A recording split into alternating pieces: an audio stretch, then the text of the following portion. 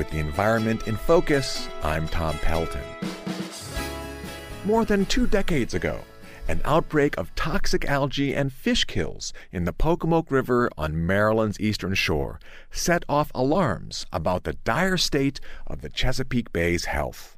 On December 1, 1997, a blue ribbon panel of experts, led by former Governor Harry Hughes, recommended that Maryland take, quote, immediate action to halt the over-application of poultry manure to farm fields, which was feeding the algal blooms. The growth of industrial-scale poultry operations and the massive amount of excess manure they produce had long been suspected as a major source of phosphorus overload in the soil and pollution in the eastern shore's rivers. But the call for immediate limits on manure spreading immediately ran into the political power of the farm lobby in Maryland state government.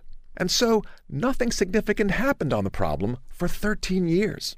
Then finally in 2010, former Governor Martin O'Malley's administration promised the U.S. Environmental Protection Agency that it would impose poultry manure application limits for farmers as part of Maryland's new Chesapeake Bay cleanup plan.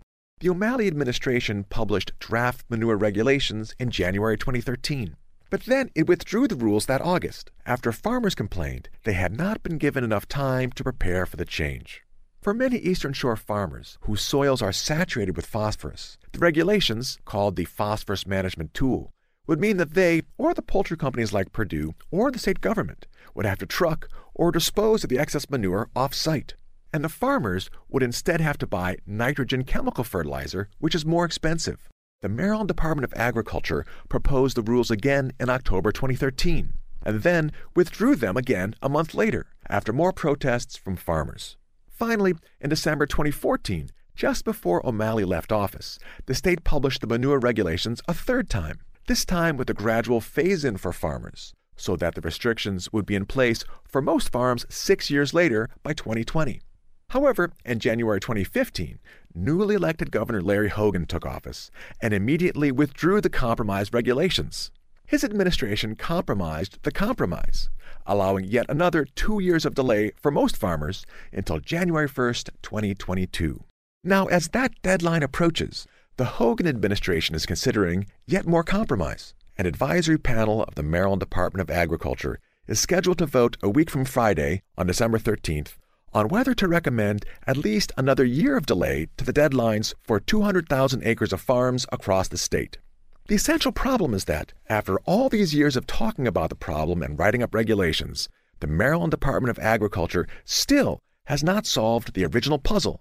It simply does not know what to do with 500 million pounds of excess poultry manure every year. The Hogan administration, in essence, is asking for an extension again because it has not done its homework.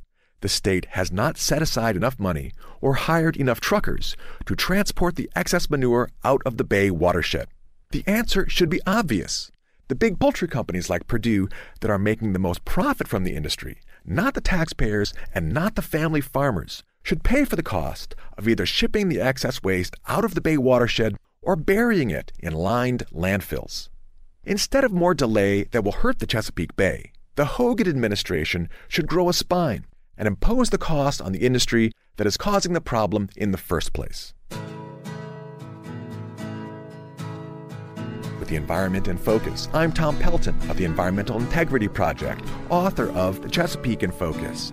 This program is sponsored by the Able Foundation. The views expressed are solely my own.